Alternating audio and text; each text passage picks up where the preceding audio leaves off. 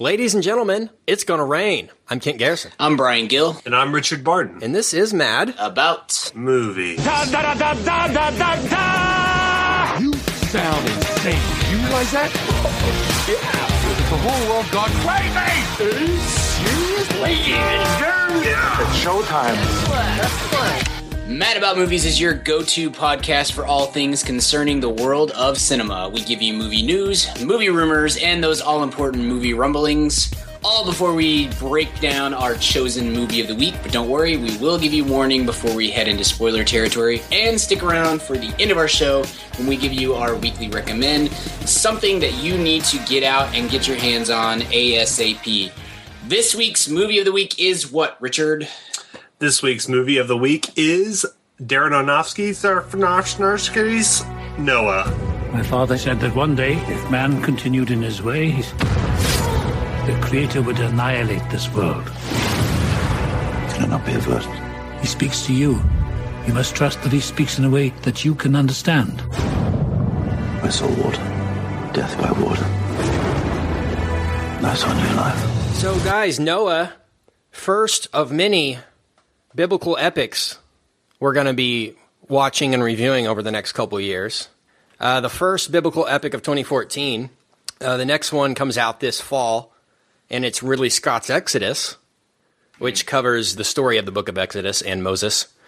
But if this movie, Noah, is any indication, it looks like we're going to get a lot more of these biblical epics, because this movie made a ton of money last weekend. I would say that the kind of... I would not be surprised if the kind of religious arguments surrounding the movie were placed by Paramount. Or was it Paramount that produced this? Yeah, I think so. Yeah. To kind of drum up some interest in the movie. Yeah. Would that shock either of you? No, it wouldn't at all. And it's a question of how much did they think this was going to make?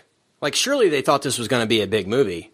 But It made $40 million, and they were like, well, it surpassed all of our expectations for what we thought it was going to do. Like, I saw the trailer and saw who was in it and the director and the buzz. I knew this was going to be a hit from just the general buzz about the movie and the controversy as well, Richard. That's a good point. They probably did plant a certain amount of that controversy. It does work. It does get people to the box office. And it surely did work last weekend. So I'm looking forward to talking Noah with you guys. Movie news, Yes! rumors, and rumbling. That's awesome. Let the filibustering begin. Do you guys have anything you want to bring up for movie news, rumors, rumblings? I have some stories. Okay. We got some more information this week on the new kind of Harry Potter sub-universe, spin-off universe. Yeah. Let me get my wand out. I know Brian is wetting the bed right now. Yeah. So what are your guys' thoughts, Ken? What are you're the movie news kind of? Yeah. You know, Sure. Well, what do you think? my immediate thoughts is I don't give a crap because I haven't seen all but one of the Harry Potters. I've only seen one Harry Potter movie. Wow. It was the very first one. What? Yeah. I just haven't got... Honestly, man, it's not that I'm against Harry Potter in any way. It's not that I don't have the desire to see the movies. It's just that I literally haven't seen them. My family or my sister got like the Blu-ray set for her birthday or something a couple years back, and I borrowed them and watched the first one and just didn't watch the rest. I don't know why. It's not that I didn't think it was good, because I enjoyed the first one, and I definitely think that I would have enjoyed the others.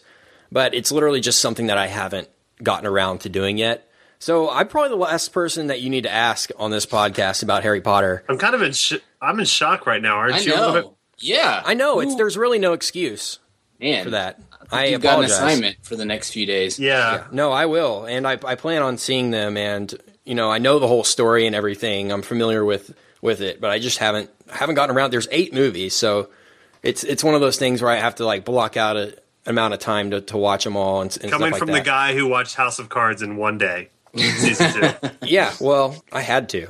I mean, I had no option, really. I had to watch House of Cards in 24 hours. But yeah, Brian, what are your thoughts on this?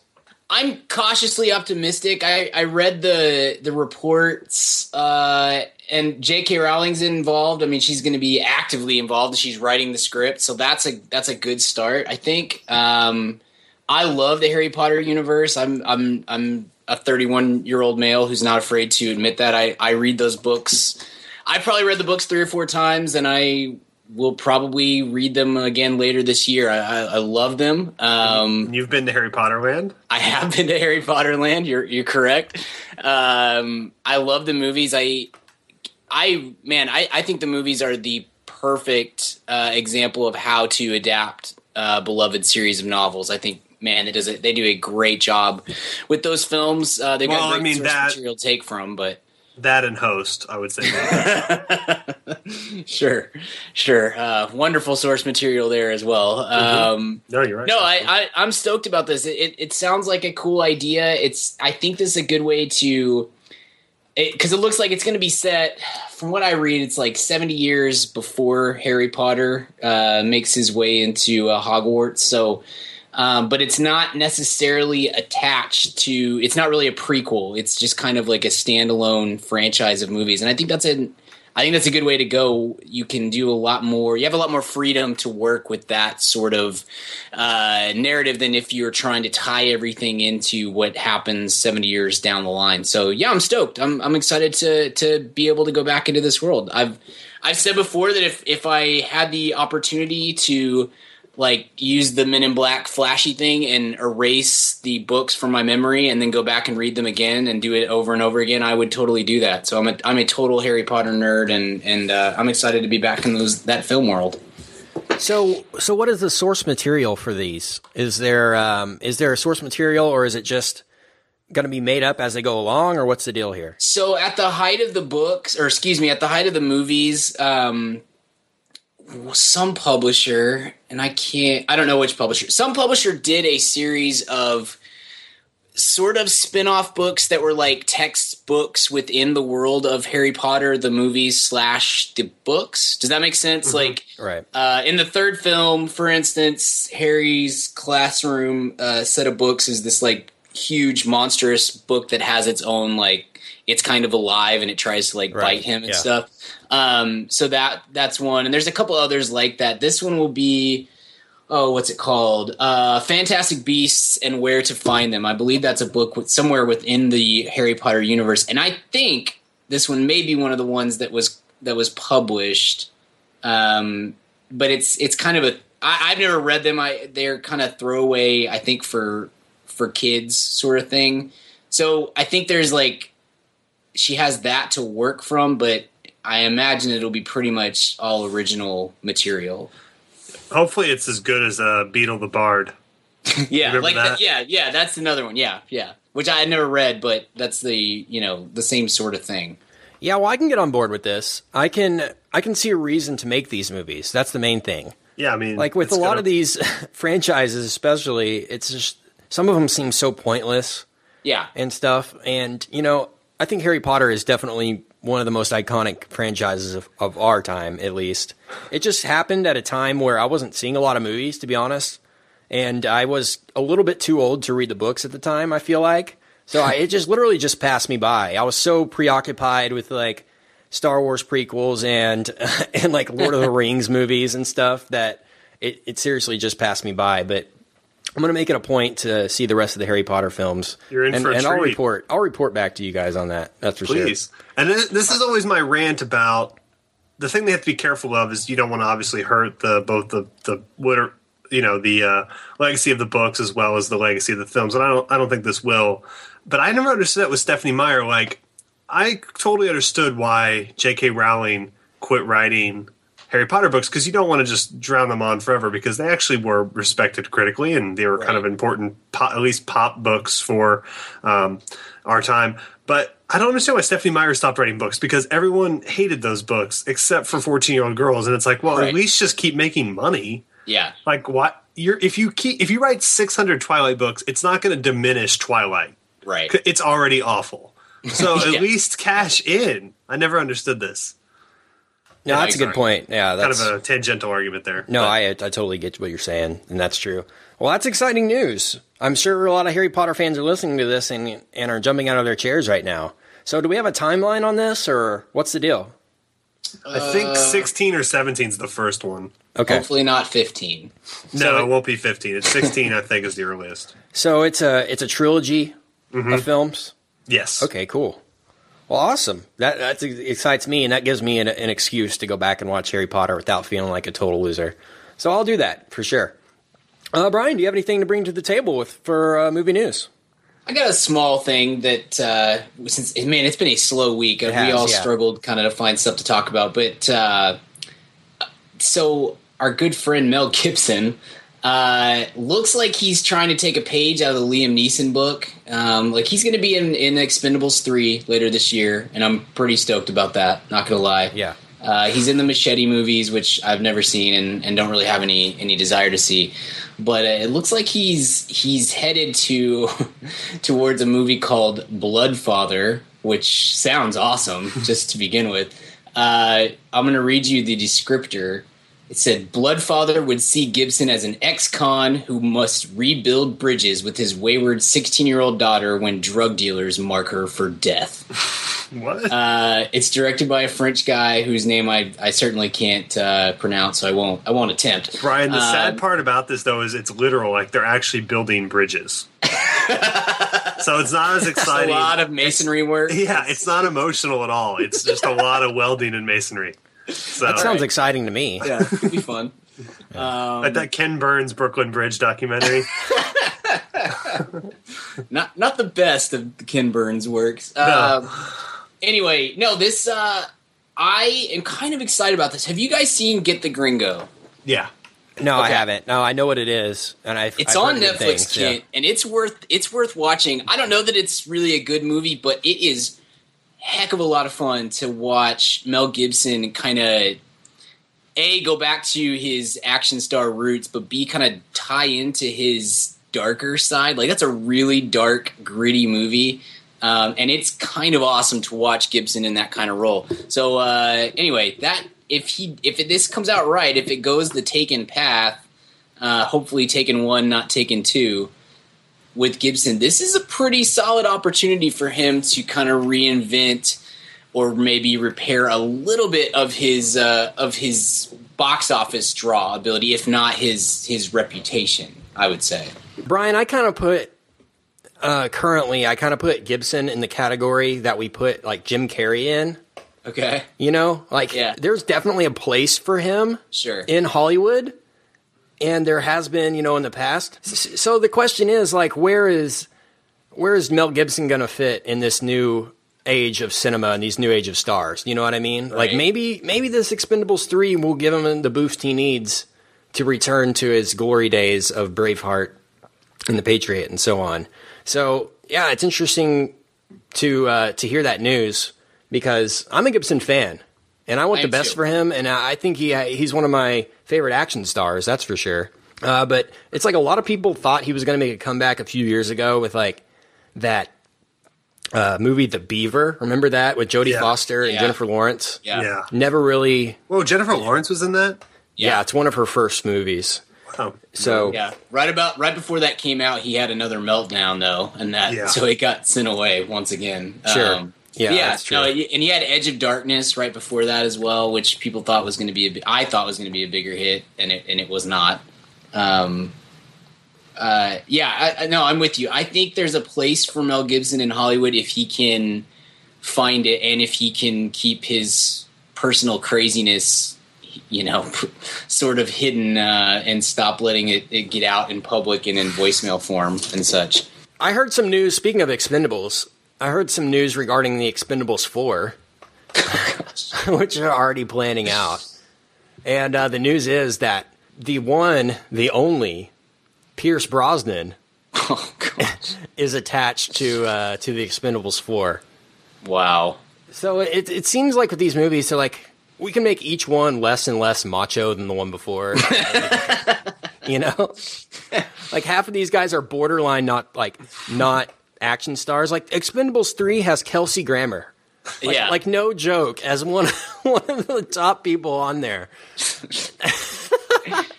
Best known for his role as Fraser Crane on a sitcom. I'm excited for Expendables 8 with figure skater Johnny Weir. Something we haven't mentioned, guys, and it's surprising because this news broke a few weeks ago, at least, maybe a month ago or so. NBC, in a total desperation move to stay relevant in the world, has renewed Heroes for another season. Did we not talk about this? We have not. No. Oh, wait, I want to get your thoughts, Brian. Is it still on? No. No, it's okay. They're rebooting it, bringing it back. Gosh. So the working title is Heroes Reborn. And I'm sure this is just a response to Fox's 24 Live Another Day. Yeah, which except is the premiering exact this summer. 180 of that. Like, yeah. Oh, jeez. I wasn't a big Heroes fan. I'd seen probably half a dozen episodes or so. So I never really got totally on board with what they were doing. But Brian, you obviously seem very emotional about this, so give us your thoughts. Season 1 of Heroes, for the first 18 or 19 episodes, I want to say, is really good and is a really fun show to watch. It's got a lot of darkness to it, but done in a very almost a comic booky way, and so it's fun. More than almost a comic book, definitely a comic booky way.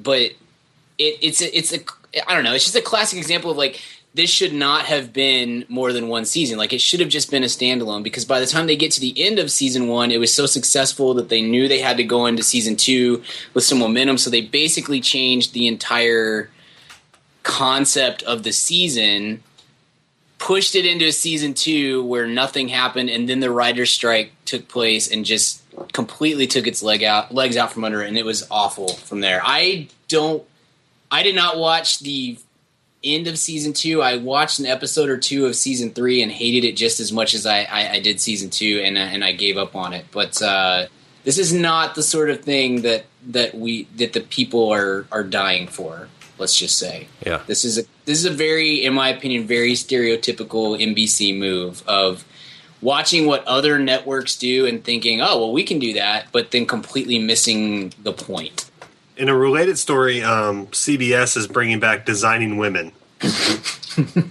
So another reboot of a classic. Delta Designing Women. I looked up what network it was on. Don't worry. The most surprising thing is with all this, or actually not surprising considering it's in BC, but can anyone in LA, there are how many millions of people in LA? Can one freaking person in LA think of an idea? Is that possible anymore? Can one person think of an idea? I just don't. You would think with all the millions of dollars that they spend on talent acquisition, R&D, and stuff like that, you would think they could come up with a decent idea. Every single show on NBC lately is just garbage. And they spend so much money. Yeah. So much money. So much money. With the resources that they have, it's incredible. It's honestly dumbfounding. To make a pilot, it can cost sometimes $2 to $5 million. Yeah. And then they'll just be like, meh, and dump it. Yeah. And no one ever sees it. Yeah. That's true. It seems like the choices they make are just terrible. Why would they think that Sean Hayes would have this big resurgence? I just don't understand. Yeah, that's the thing. What polls are they giving people? What results are they getting? That's man, I just really think Sean Hayes is gonna do it for us this time. Well, it's the problem with the that's what's it called with the focus grouping it, because they focus group stuff. Well, guess who's available for focus groups? Unemployed people who are wandering around the mall at 2:00 in the afternoon. Right. And then they go in and they go, well, I love Sean Hayes. I'm a big fan. And they go, well, we got to get Sean Hayes in here. Yeah. And then no one else watches it. No, yeah, that's true.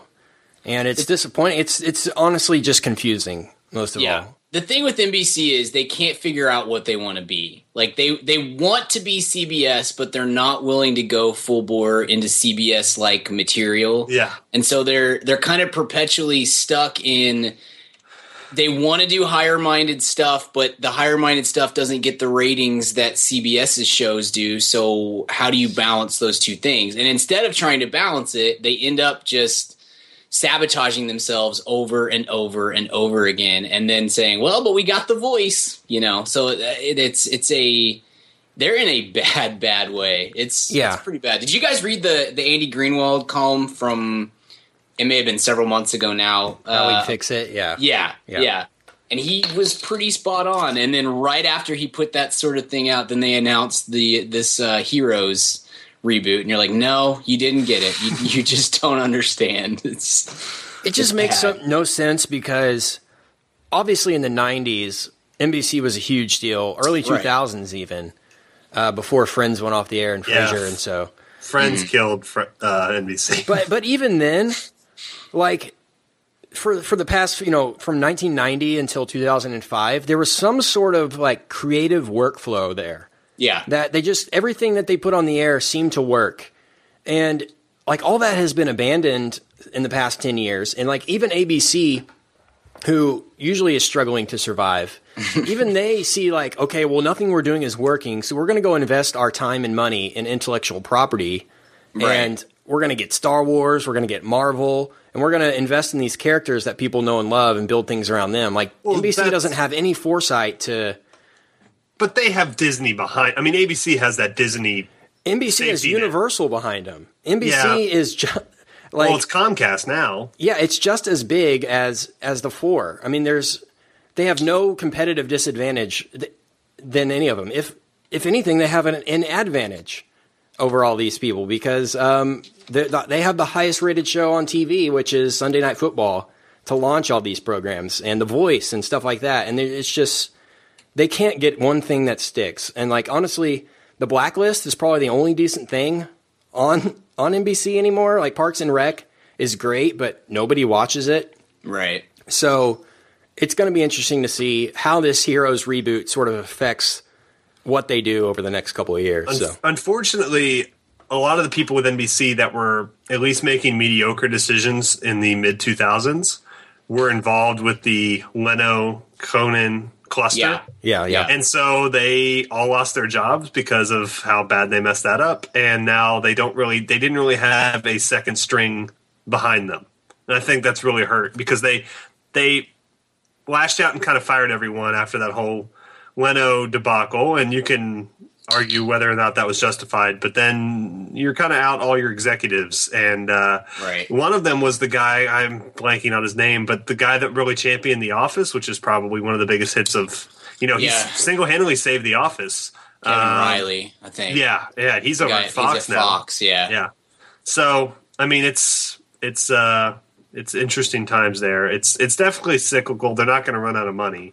Right. But yeah, I mean, they've got to figure. You're right, Brian. It's a total identity crisis. Right. The worst thing about NBC on the comedy front is that they just keep letting their talent go. That's what would kill me if I was an NBC investor, so to speak. The letting Mindy Kaling walk, letting John Mulaney walk, letting Andy Samberg walk, letting Michael Schur walk, like all these people who like Mindy Project is not by any means like kill in the ratings, and it's not a great show by any means, but it's better than Sean Saves the World and all these other terrible shows that they keep throwing out there. You can't tell me that you couldn't build, at the very least, a more well-respected block of television if your show, if your block was Parks and Recreation, Community, Mindy Project, Brooklyn Nine-Nine. Look, that's not going to tear up the ratings, but you're going to win awards. You're going to have something to hang your hat on, if nothing else. And right now, they don't have either of those things. They're not getting critical reception because they keep burying the two shows that do well for them on that front that are good are Community and Parks and Recreation, and they do everything they can to kill them every single year. So they've got to find a way to stop letting talent walk out the door completely scot-free, while they're continuing to try to chase nostalgia of Sean Hayes and Michael J. Fox and whatever else. They're bringing back Bill Cosby this year too. So no joke. I mean, it's man, they're in a bad way, and it's sad because, like you said, Kent, NBC is what I mean. At least for me, that's what I was.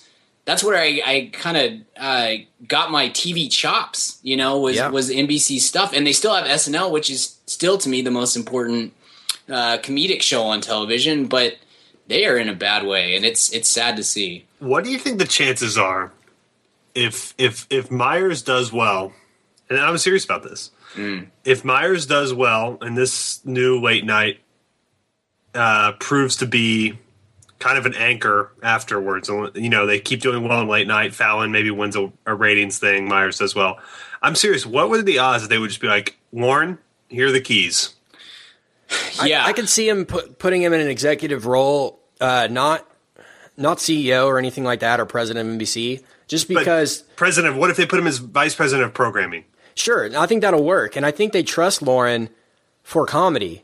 But there's a whole nother aspect of drama that they have to deal with. There's a rule of show business where you tend not to bet against Lorne Michael. Right. Conan made that mistake when he moved to LA and didn't take Lauren with him. So I think, I don't know, at least, I mean, that's really their only asset right now is Lorne Michaels and that whole in the machine that Lorne Michaels represents. Right. No, I 100% agree. And I would be down with Lauren taking over NBC. I think that would ultimately work better in the long run. It would probably change their identity a lot.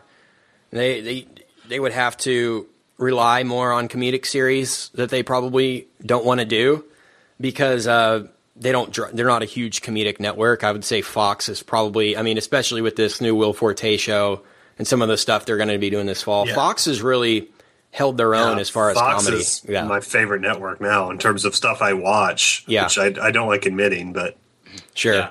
No, it's going to be interesting to see, and we'll have to see how this Heroes reboot does. There's a chance that it'll be gone after a few episodes. It won't even stick long enough to live out the tenure of its season. So we'll see. I mean, I think this will have huge implications on where NBC goes from here on out. That's why I felt it was applicable to bring up today. So definitely. Hey, what's up, Ma'am Fam? Kent here. And yes, if you're hearing from me, you know it's time to talk about Blue Apron. If you haven't tried out Blue Apron by now, what the heck are you even doing? Blue Apron is the #1 fresh ingredient and recipe delivery service in the country. They deliver fresh meals straight to your door. All the food is fresh, it's sourced from local farms, and there's no wasted ingredients. I've been a Blue Apron subscriber for a long time now, and they have still, to this day, never let me down.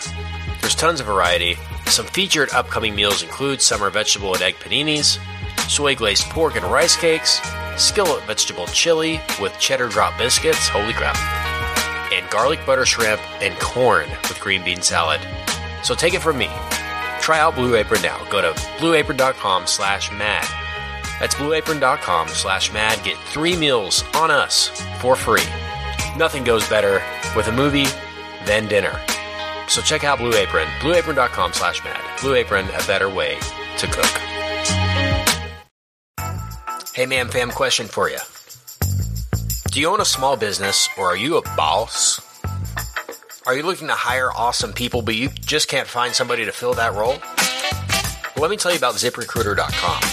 With ZipRecruiter, you can post your job to 100+ job sites, all with one click. In fact, over 80% of jobs posted on ZipRecruiter get a qualified candidate in just 24 hours. Find out today why ZipRecruiter has been used by businesses of all sizes to find the most qualified job candidates with immediate results. That's why ZipRecruiter is different. Unlike other job sites, ZipRecruiter doesn't depend on candidates finding you. It finds them. Right now, you can post your jobs for free on ZipRecruiter by going to ZipRecruiter.com/mad. That's ZipRecruiter.com/mad. One more time, try it for free. Go to ZipRecruiter.com/mad. Thanks to ZipRecruiter for supporting this episode of the Mad About Movies podcast. Good stuff, guys. Well, you guys want to move on and let's talk about Noah? A great flood is coming. We build a vessel to survive the storm. We build an ark. What do you want? You don't know your king. There isn't anything for you here. I have men at my back, and you stand alone and defy me? I'm not alone. Brian Gill, I'm going to have you kick things off for this discussion. And just give us your overall thoughts of Noah. Give us your argument if you have any. I'm sure that this is a quite controversial movie for a lot of different reasons. So give us your overall thoughts of Noah and how you feel about the movie. Yeah, I feel like I should reiterate, just in case we have had a lot of new listeners over the last few weeks. So I always like to be clear of my biases or my, what I represent when I'm here. But I work for a church, and I am I'm very devoted to my faith. Movies like this generally put me in a bad position because like I said, I'm very devoted to my spirituality, and I've always been very open about that. But I do love film, and I don't understand why those two things can't seem to get along. But that's usually how it goes. So movies like this, anytime that you're going to have a biblical interpretation, I end up just having like this overwhelming like sense of dread, because I know that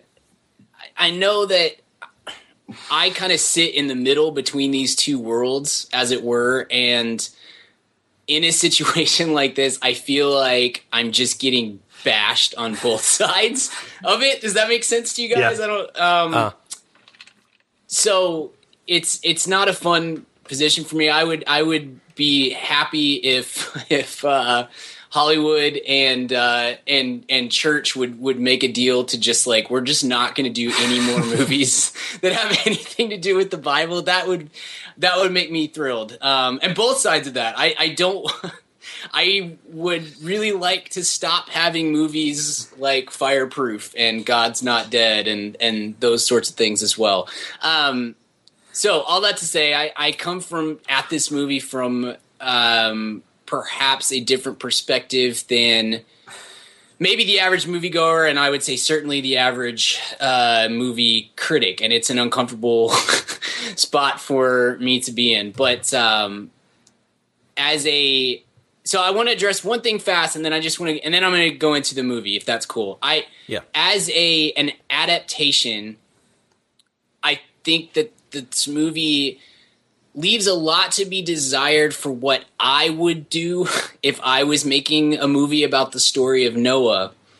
But I want to make it clear that I don't feel like there's, again, on that level, just from an adaptation standpoint, I don't know that there's anything in here, at least I didn't find anything, to be truly unbiblical.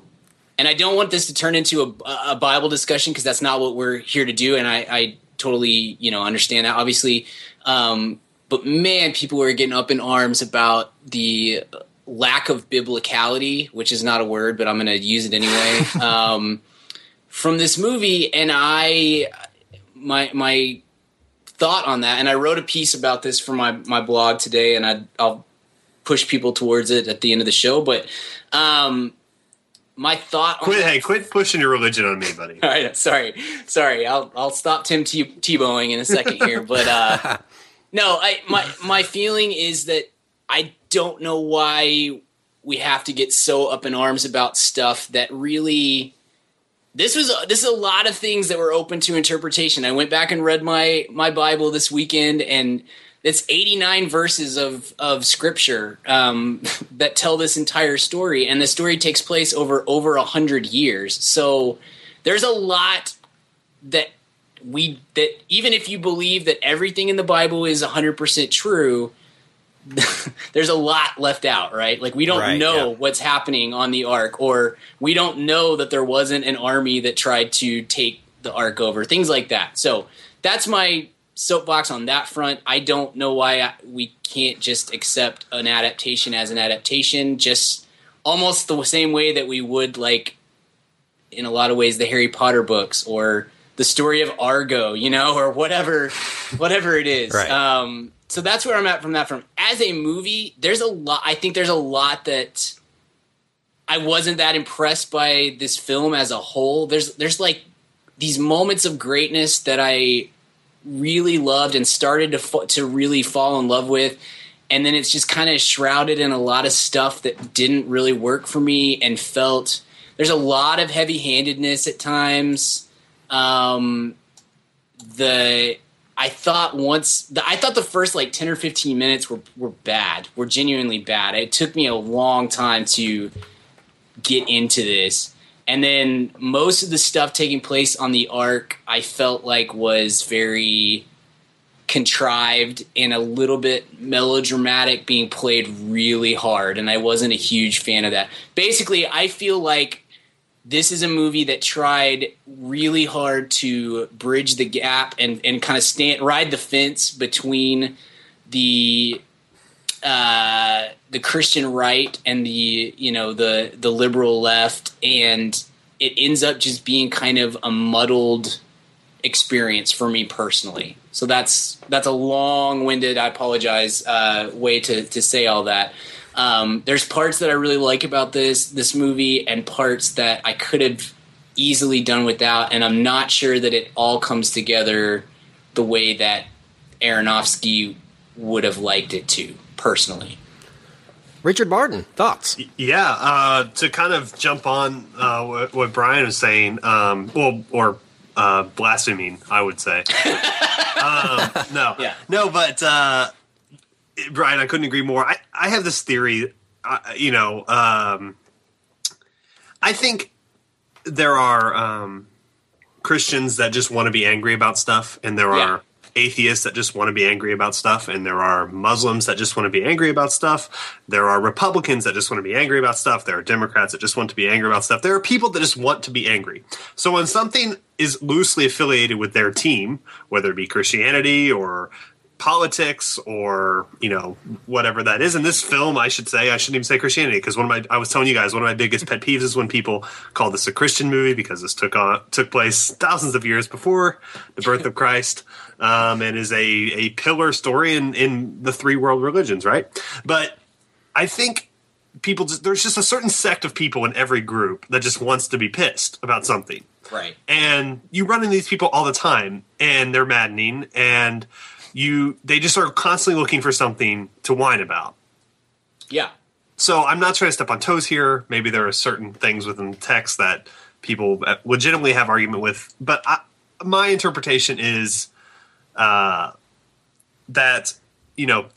as far as the uproar around this movie, I think a studio could make really any Christian movie. They could literally have someone go on and recite the text of the Bible, and there would be people that were upset about the tone in which they did. Yes. This will always happen. And that's not like I said, not exclusively Christian thing. You could, I'm sure there's a sect of atheist scientists that are annoyed at something Cosmos is doing on Fox right now. I mean, right? So these people exist. It's one of the great gifts of humankind. So that is my kind of piece on the controversy, so to speak. And like I mentioned earlier, I'm not completely convinced that a lot of it wasn't drummed up by whoever the studio is on this. I don't remember. Okay, all of that being said, this movie was, to quote Moriarty from Sherlock, so boring. Like, just boring. It wasn't bad, really. It was just boring. And Brian, it got off to a boring start, and there was some boring stuff in the middle, and there was a boring end. It was well made in certain parts. Just the script was just like such a yawn fest. There's some cool action sequences, kind of, but not nearly enough of them. Mostly it's just people walking around talking in sort of this melodramatic British way, which is never really fully explained. But nor should it be, right? But yeah, so that would be my review. I mean, has there ever been a more boring piece of art that inspired such controversy? I don't think there ever has been. I mean, this movie was just flat, and it was fine. I mean, and the story of Noah is obviously a wonderful, either however you choose to view it, factual historical tale, or even just a parable to teach you to stay true to some sort of virtue, whether that be God or whatever it is. Whatever your interpretation of that is, I am not one to judge. But it's not necessarily a very thematic story. It doesn't lend itself to film as is. So he drummed up some stuff. Right, Brian, he colored in the lines. He filled in some blanks. He had some armies attack and things like that. Right. And it was still boring, except for these kind of things. It's just I don't think it's necessary. There's plenty of there's a story in Judges called Shamgar, and it's a 1-sentence story, and Shamgar kills like 450 Philistines with something called an ox goad. And I think that would be an awesome Samuel L. Jackson movie that I would watch. Right. But Noah is, I don't know, kind of it's more, it's a children's story about really staying true to something that they try to drum up. And it's just, to me, it bored me. But that's kind of again, I tried to top your running time, Brian, and outspeak you. So, Kent, you have 30 seconds. Sure, guys. So I was already kind of on a Darren Aronofsky, binge watching craze before I saw this movie, just to sort of prepare myself and so I could maybe compare Noah to some of his other films. And so having said that, I was psychologically suicidal going into this movie. Yeah, having watched 4 days of Aronofsky films. Yeah. But he didn't want to watch Harry Potter. Yeah. That would have done a lot worse to me. I'm sure. So this that was where my mind was going into it, and I was wondering how much he was going to rely on his sort of trademarks to tell this story. And we get a little bit of his, signature style during the dream sequence when Noah has the vision of the flood at the beginning, where they're telling the story of the Garden of Eden, and you see the lizards crawling across the ground. And there's several sequences that they use his signature editing style to great effect that I enjoyed. And the dream concept in general, right? I mean, a lot of his movies have some sort of dream phenomenon in them. Right. So I was happy to see that, and I was happy to see him use his skills in a decent way in this. I thought he was going to make it too psychological, and I don't feel like he did that here. I agree with you guys. The first 10 to 15 minutes, the first act is so boring. The dialogue in general is terrible. Mm-hmm. Russell Crowe is awful in this. I hated Noah. I wasn't really rooting for Noah that much at all, especially at the end when he becomes like this demon, basically. And so there's a lot of controversy about, the Bible doesn't say, the Bible, God chose favor in Noah. And people didn't feel like that the movie expressed God's favor in Noah. That Noah was the chosen one, and that everything would be okay despite all the stuff that's going on around Noah while he's building the ark. A lot of people felt, in my circle of acquaintances at least, that he wasn't represented well in this, or biblically well in this, accurately. And I went back like you did, Brian. As soon as I watched this movie, I came back and I read the first however many chapters of Genesis. I think it's like chapters 1 through 12, which is basically the creation story. Right. So I went back and read that, and you're right. There are so many sentences there that's just like, it rained for 40 days and 40 nights, and then 100, and then 100, the water sat for 100 days, and then Noah came out of the ark. There's nothing in between from when it starts, the flood starts, until when it ends. And so a lot of that is just Aronofsky trying to make this a movie, Yeah, yeah. And so people you just can't get too upset because he didn't change anything. He didn't put anything that wasn't there. He's just making assumptions about what might have happened in certain situations, which I can get on board with. And a lot of the problems I have with this movie, you just have to say to yourself, this is just merely one person's interpretation of this story. It's an interpretation more than it is an adaptation, I think. Everybody had in their mind going into this movie what they wanted it to be. Yeah. They just did. Whether you believe in the Bible or not, you know that what you think in your mind happened if the Noah's Ark story is in fact true. So a lot of the stuff that people complained about, you just have to realize that this is an interpretation, and that Aronofsky did spend his time in research on the Bible.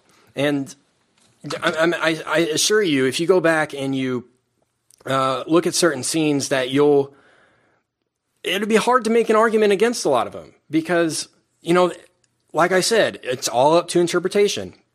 And a lot of people had problems with the Watchers and the way the Watchers were interpreted as rock. I heard the word Transformers. Yeah, that's not a bad. Yeah, I kind of thought that at one point. And they'll be like, well, there was no mention of the Watchers in the Book of Genesis, etc. But there is a book that is. It's not an official book of the Bible by Catholic Church standards or anything like that. The Book of Enoch. Yeah. And if you go back and read the Book of Enoch, which was discovered, years later. Right, after the canon of the Bible, the Dead Sea Scrolls and stuff like that. If you go back and read that, there's so much info about the Watchers and about Noah's lifestyle and things like that that are justified by Aronofsky's interpretation here. So I think a lot of the stuff is people remembering the story a certain way and assuming that the way that they remember it is the correct way, And they're not open to the possibility that maybe it didn't happen like they thought it happened. Do you know what I mean? So the question is, above the controversy, above the bad dialogue, does this work as a film? Yeah. Does Aronofsky's adaptation interpretation work as a movie? I would say it works 65% of the time. There is parts of it that could easily be removed that would make no difference to me. But there are parts like the action sequences and the building of the ark itself and the actual, when the flood actually comes and everything, that I thought were executed perfectly, beautifully. I think certainly that Aronofsky has potential as a big blockbuster director after seeing this, given the right material. He did pass on the Wolverine, the James Mangold Wolverine, which came out last year, and Man of Steel to make this film. So it's interesting to think what Wolverine or Man of Steel could have been had Aronofsky done that. He by the way, he just didn't like the direction of Man of Steel, so that's why he didn't do it. So there was a huge red flag. We should have realized that when Aronofsky dropped out. We should have realized it wasn't going to be any good. But that's a story for another day. But does this work as a movie? That's the question I want to ask you guys. Brian, does this work as a movie for you? My feeling about that question is kind of like I guess like a microcosm of the whole movie. Like I'm right on the fence of how effective I think the movie is, how good I think it is. There are, like I said, man, there are some moments that are really stinking good. I liked like you said, I liked the building of the ark. I loved the flood actually like breaking out. Like that was a really cool thing. There's some great sequences. The Watchers or the Nephilim or whatever you want to call them that was a cool way to go with it. Again, that wouldn't be my own interpretation if I was making this movie, but I got that. It was fine. I thought it was kind of cool. Personally, and again, I know that this reflects my own upbringing and where I'm at in my station of life, but maybe my favorite part in the whole movie was right after they get on the ark and they're sitting down with the family and Noah basically like reads the creation like straight out of the Bible. That was my favorite sequence. I thought that was a spectacular and very powerful way to illustrate that. And I'm down with that part, but there's just so much that could have been cut. Really, not even could have been cut. I just didn't care about a lot of the stuff that took place, and I did think it was poorly acted.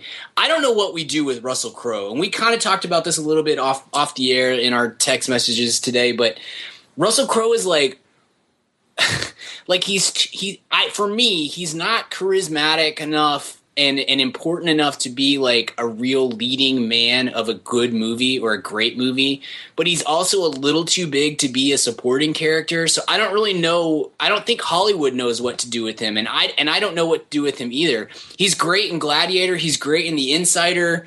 You know who he hates is Liam Neeson, because he could totally be like Taken guy and be fine. It's hard for me watching a Russell Crowe movie to I always get distracted, and it's not just with this movie. It's with pretty much any Russell Crowe movie. I find myself distracted by trying to figure out what to do with Russell Crowe. So anyway, I didn't think he was that great in this film, and I think there was a lot of acting that was okay, or mediocre. The dialogue is so bad at times, painfully bad at times. Can I hop in real quick? Yeah, because I want to talk about something that you guys always talk about that I never do. The score of this movie was terrible. Yeah, did you guys notice that? It's like in D minor. It's at the same key for like the whole. I don't know. I found it really not dynamic. Undynamic. Yeah, I think there were cues that I noticed that I enjoyed, but as a score overall, not a good score. Certainly not up to the not up to the potential it had. Does that make sense? Sure. Yeah. Like this should have been the most epic score of all time. Right. Like there's not a more epic story than this, than God's wiping out mankind and one man surviving it all with every animal from the earth on a boat. There's not a more epic story.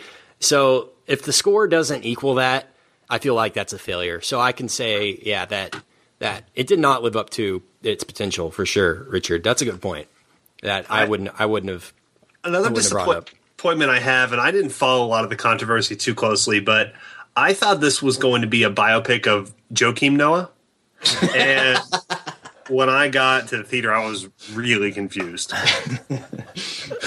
Because I didn't see any Billy Donovan. Sequel to Thunderstruck. Yeah. Greatness. Would people be more angry watching that than this? I would come out angry. Joakim Noah would make sure they were, because that's how he gets his joy in life. He would just stand outside the theater and mock people as they came out.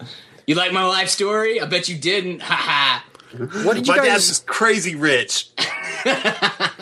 What did you guys think of the subplots, like the Shem looking for a wife subplot, the lame. The villain on the boat subplot.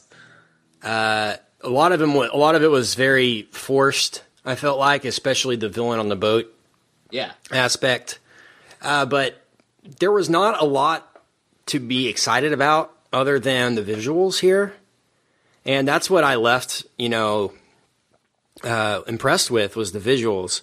And you can compare this movie to a movie of Aronofsky's like The Fountain, where there are biblical. It's biblically based, I guess, and there is certainly different interpretations you can make. And the visuals in the Fountain are spectacular, especially the last scene in The Fountain. If you haven't seen it, go see that movie. But The Fountain actually had like stuff to talk about other than the visuals, like there's this whole psychological aspect of The Fountain and of Aronofsky's other films that, make it a great film. He doesn't rely strictly on visuals or action or sympathy towards characters. It seems like all his characters are so perfectly crafted in all his other movies. And this was just, oh, you have a script about Noah? Well, let's fix it up and make a movie about it. Because, he was inspired to make this movie by, his 7th grade teacher who inspired or told him to write a story about Noah when he was in 7th grade. So he wrote a short story about Noah, and his teacher said, wow, that's really good. And so that's what made him want to do a movie about Noah as soon as he started making movies. And so this is obviously a passion project for Aronofsky. I just wonder why he didn't do a better job or why it's not better. And you got to think maybe it's because he didn't want to make it too preachy or something. He wanted to play it as safe as he possibly could for a mass audience, but I think that ultimately worked against him here. I agree, and I think that's the biggest downfall of the whole movie is that it doesn't have the balls. Doesn't have a message really to go full all the way with it. I think the biggest issue here is that Aronofsky got mixed up with a big budget studio. Does that make sense? I think he excels, and I'm not a huge Aronofsky fan. I don't love a lot of his work. The Wrestler is probably my favorite movie, and I think that's usually the one that like big time Aronofsky fans aren't that into. But I think he's at his best when he just gets to do his thing and do what he wants to do. And they clearly had all kinds of wrestling back and forth with how to do this movie, and so. I don't know, honestly, like I don't know how much of that you're getting in this film that is Aronofsky's vision versus what he kind of had to put in there because Paramount really went after the Christian audience hard. Like they took this like a 2-minute clip of this film to a bunch of like Christian festivals and stuff and leadership conferences across America last summer or maybe last spring. And really baited the Christian groups to come out for it. So I don't know that he had. I know that he did not have final say over the final cut. I think they went with his cut, but I would imagine that there was some major conflict on how to bridge the gap between what he wanted and what the studio was asking from him. And I think that comes out in the film. Like I said at the beginning, I think that this tries too hard to straddle the line between two worlds and it that don't get along, at least in terms of this material. It seems as if he's just using this movie to show the world and to show a studio that, hey, I can make a big blockbuster type movie. And this doesn't feel like an Aronofsky movie to me. All. It just doesn't. It just feels so out of place. And I want him to go back to making his type of movies, you know? And say what you want about him, but he's an incredibly ambitious and philosophical filmmaker, and this had no philosophy to it. That's really. what I mean. It wasn't deep at all. Yeah. There's no depth to it. It's just kind of a movie. No, I think you're absolutely right. If you were to tell me someone, a big Hollywood director was making a biblical film, I'm with you, Brian. I tend to think a lot of times those two worlds don't mix well. But if you told me it was Aronofsky, and this did happen a year or two ago when this was announced, I was like, okay, he'll have something to say with it. Right. The biggest disappointment about this movie is it really has nothing to say. Agreed. In any direction. There's no aspect of faith exercised here, and I feel like that's the main point of the Noah story, is that Noah had faith through people calling him crazy. Through, oh my God, why am I building an ark? It's not. I didn't feel like God had control of Noah on this, or that Noah trusted God, or whatever. And that's the main message that I wanted to get across, was that despite everything, if you have faith in God, everything will be fine, you know. And that message was butchered in this movie, where Noah sort of felt like it was his responsibility to pick and choose for himself who gets on the ark and who can survive. And he just became so demonic, like I said earlier at the end.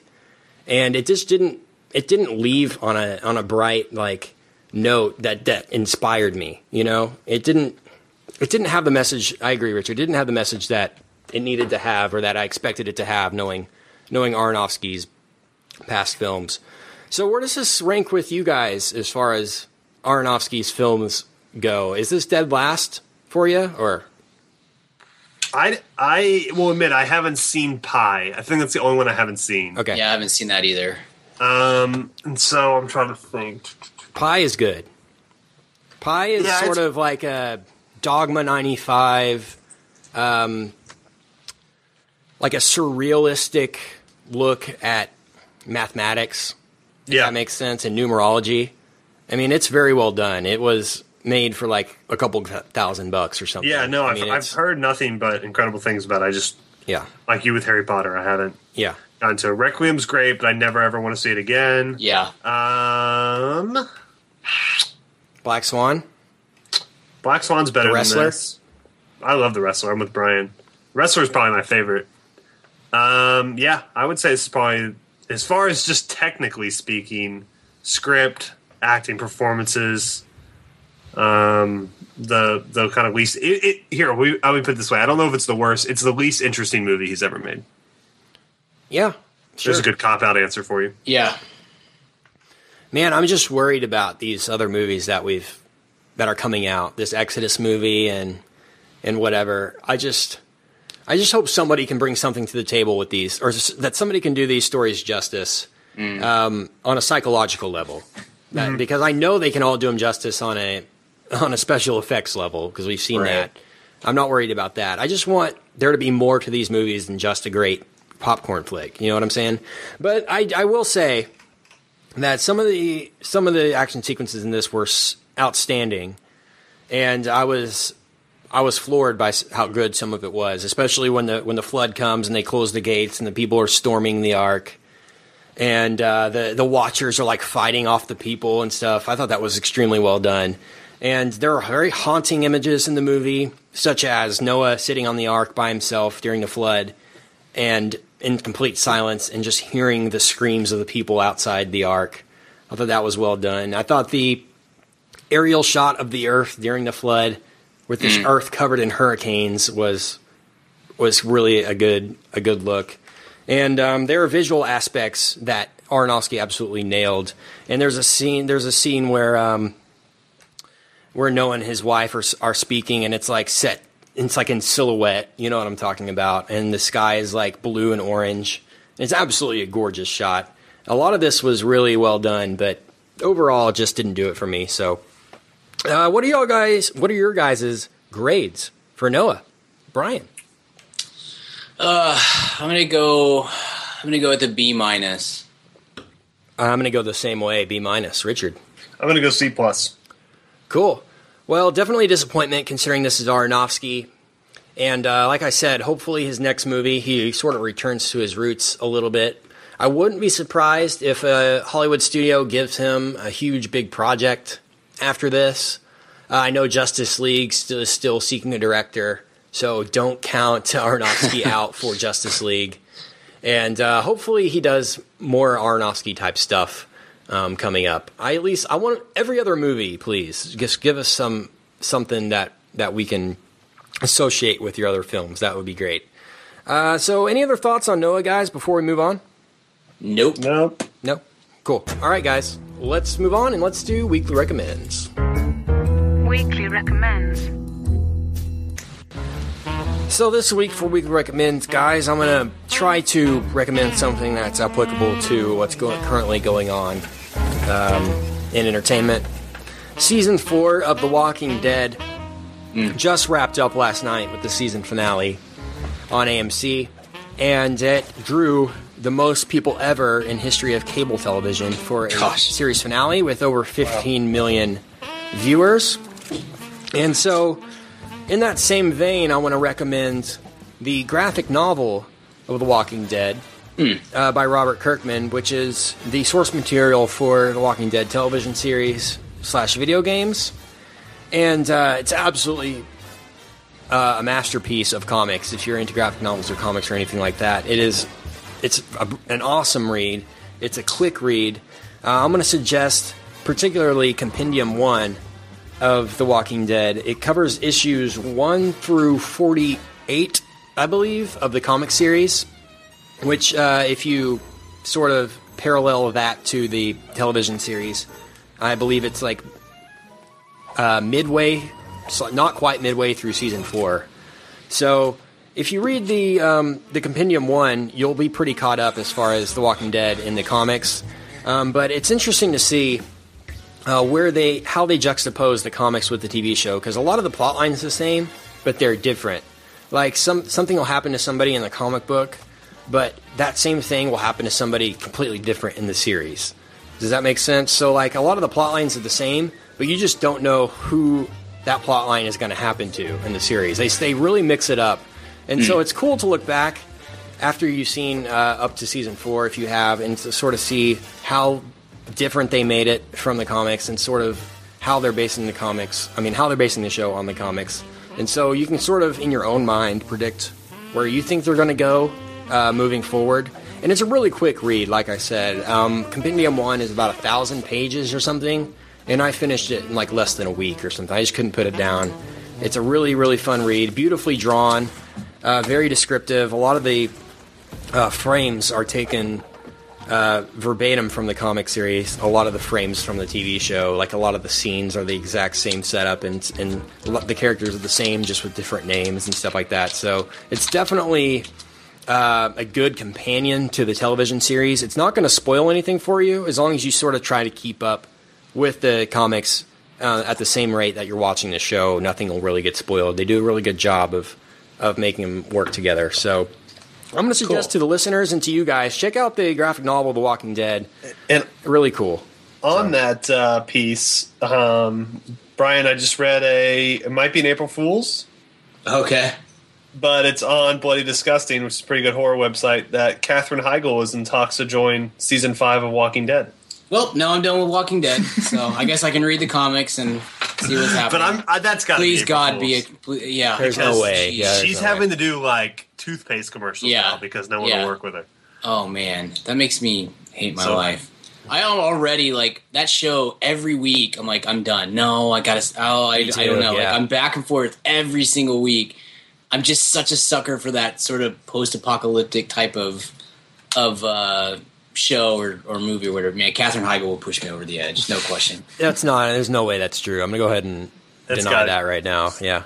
They go for unknowns. Like, almost all the people in this show have been somewhat unknowns to the general public, at least. They're all extras on The Wire that they've brought in. Yeah. So, Brian, recommend. Yeah, I'm going to go super, like, not at all under the radar. I've not had time to watch much this week. I've been going through 24 most of the time and catching up on some TV as well. But one thing I've been watching, I was like 5 or 6 episodes behind on Justified. So I was cruising through that a couple of days ago, and every commercial break, because it's on FX, every commercial break featured an ad for the Fargo TV series. Which looks amazing. I'm very excited about. But with that coming up, I think it starts like April 13th or 15th or something. That's like right around the corner. With that coming up, if you have not seen Fargo, it is time for you to see the movie Fargo. And if you haven't seen Fargo in 2 or 3 weeks, it's definitely time to revisit Fargo again. So Fargo is on Netflix. We're all big Coen Brothers fans. Probably everybody that's listening to this podcast has seen that movie. But if for some reason you have not, you definitely need to make your way and get a hold of that. And if it's been a while, like it has been for me, it's probably been 2 or 3 years since I've watched it. I'm definitely planning on revisiting it before the TV series starts in a couple of weeks. So check out Fargo on Netflix. What's the buzz on the TV show? Like, is it supposed to be good? It's supposed to be spectacular. Okay. I've heard. Everything I've seen has been overwhelming. The cast positive. is just stupid good. It's like, it's a movie quality good. It's Billy Bob Thornton with Martin Freeman, with Colin Hanks, with Adam Goldberg, with who was I going to say? Especially who I'm most excited about, Bob Odenkirk. Yeah. Bob Odenkirk in a Coen Brothers universe just really excites me. So, man, I'm super, super excited about Fargo. I don't know if you guys heard, but I spilled the news on the Calypso Cigar Review podcast that Richard and I guested on, that Fargo is my island movie. If I was to pick one movie to take on a desert island and watch forever, it would probably be Fargo. Absolute masterpiece of a movie, and great recommend. I'm going to definitely have to watch that before Fargo premieres here in a couple weeks. So mine was 27 dresses, but into. I guess I'll go into my weekly recommend. Yeah, go for it. Hey, so you guys that listen to the show regularly may know that we, Kent and Brian and I live in the Dallas-Fort Worth Metroplex, or the Plex, as it is affectionately called, or North Texas occasionally, or DFW, or I don't know, I'm done. But Conan's show's here this week, and first late-night show we've ever had in Dallas that I can remember. The Magic Hour did a week here, but I don't think people... But super psyched for Conan, and here the first episode was greatness. Check it out online. That was the last night as we were recording this, but we got the rest of the week. So if you are listening to this the week of April Fools, April the 1st, check out Conan in Dallas, because Dallas is a great city, and we consider ourselves ambassadors for this great city. And watch Conan. Yeah, I'm going to go ahead, and on our website you can check out all our weekly recommends. But on yours, Richard, I'm going to link the clip to the Dirk Nowitzki video that Conan did. Dirk Nowitzki was on Conan, and he sort of did this Texas citizenship quiz, where if you pass the quiz, you can be a citizen of Texas.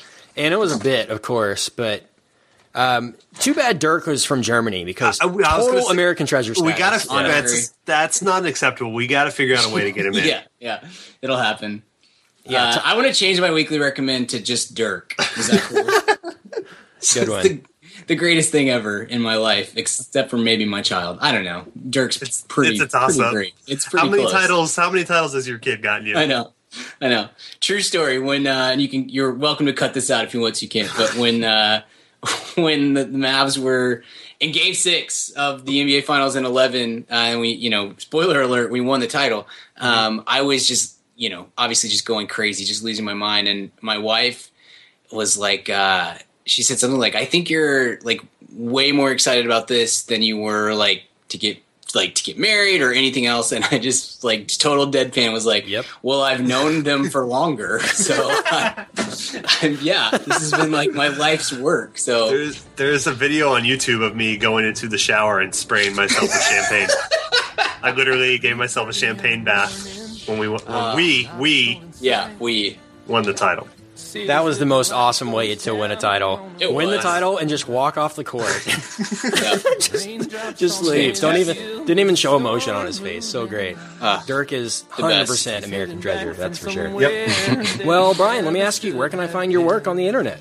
You can find my writing at canbabiesdrinkredbull.com, and you can find me on Twitter at bgill12. Richard, where can we find you? You can find me on the Twitter at Richard Barden, B-A-R-D as in dog, O-N as in Nancy, and you can find my website at KatherineHeigelFanZone.tv. Kent, where might I find you? You can find me on Twitter at Kent Garrison, and you can also find our show online at madaboutmoviespodcast.com. Find all of our episodes on there, all of our weekly recommends on there, and contact the show on there as well. Just click contact and fill out the form, and it goes straight to us. But on that note, guys, until next time, we will see you at the cinema. Goodbye. For you. Goodbye. The thunder rolls and the lightning strikes. Another love grows cold on a sleepless night as the storm goes on out of control. Deep in her heart, the thunder rolls.